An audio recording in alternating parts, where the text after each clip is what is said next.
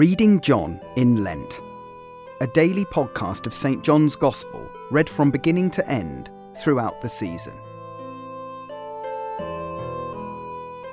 John chapter 16, verses 16 to 33. A little while, and you will see me no longer. And again a little while, you will see me. So some of his disciples said to one another, "What is this that he says to us? A little while, and you will not see me, and again a little while, and you will see me, and because I am going to the Father?" So they were saying, "What does he mean by a little while? We do not know what he is talking about." Jesus knew that they wanted to ask him.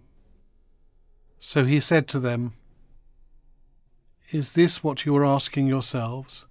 What I meant by saying, 'A little while and you will not see me, and again a little while and you will see me'? Truly, truly I say to you, you will weep and lament, but the world will rejoice.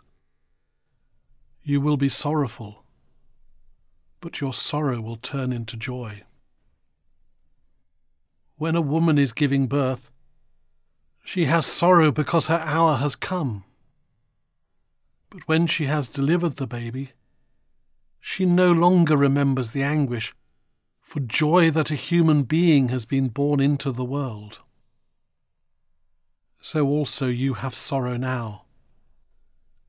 But I will see you again, and your hearts will rejoice, and no one will take your joy from you. In that day you will ask nothing of me. Truly, truly I say to you, whatever you ask of the Father in my name, he will give it to you. Until now you have asked nothing in my name. Ask, and you will receive, that your joy may be full. I have said these things to you in figures of speech. The hour is coming when I will no longer speak to you in figures of speech, but will tell you plainly about the Father.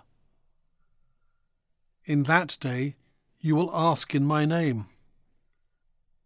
And I do not say to you that I will ask the Father on your behalf, for the Father himself loves you, because you have loved me, and have believed that I came from God. I came from the Father, and have come into the world. And now I am leaving the world, and going to the Father." His disciples said, "Ah, now you are speaking plainly, and not using figurative speech. Now we know that you know all things, and do not need anyone to question you. This is why we believe that you came from God." Jesus answered them, "Do you now believe? Behold, the hour is coming, indeed it has come, when you will be scattered, each to his own home, and will leave me alone. Yet I am not alone, for the Father is with me. I have said these things to you, that in me you may have peace. In the world you will have tribulation, but take heart. I have overcome the world."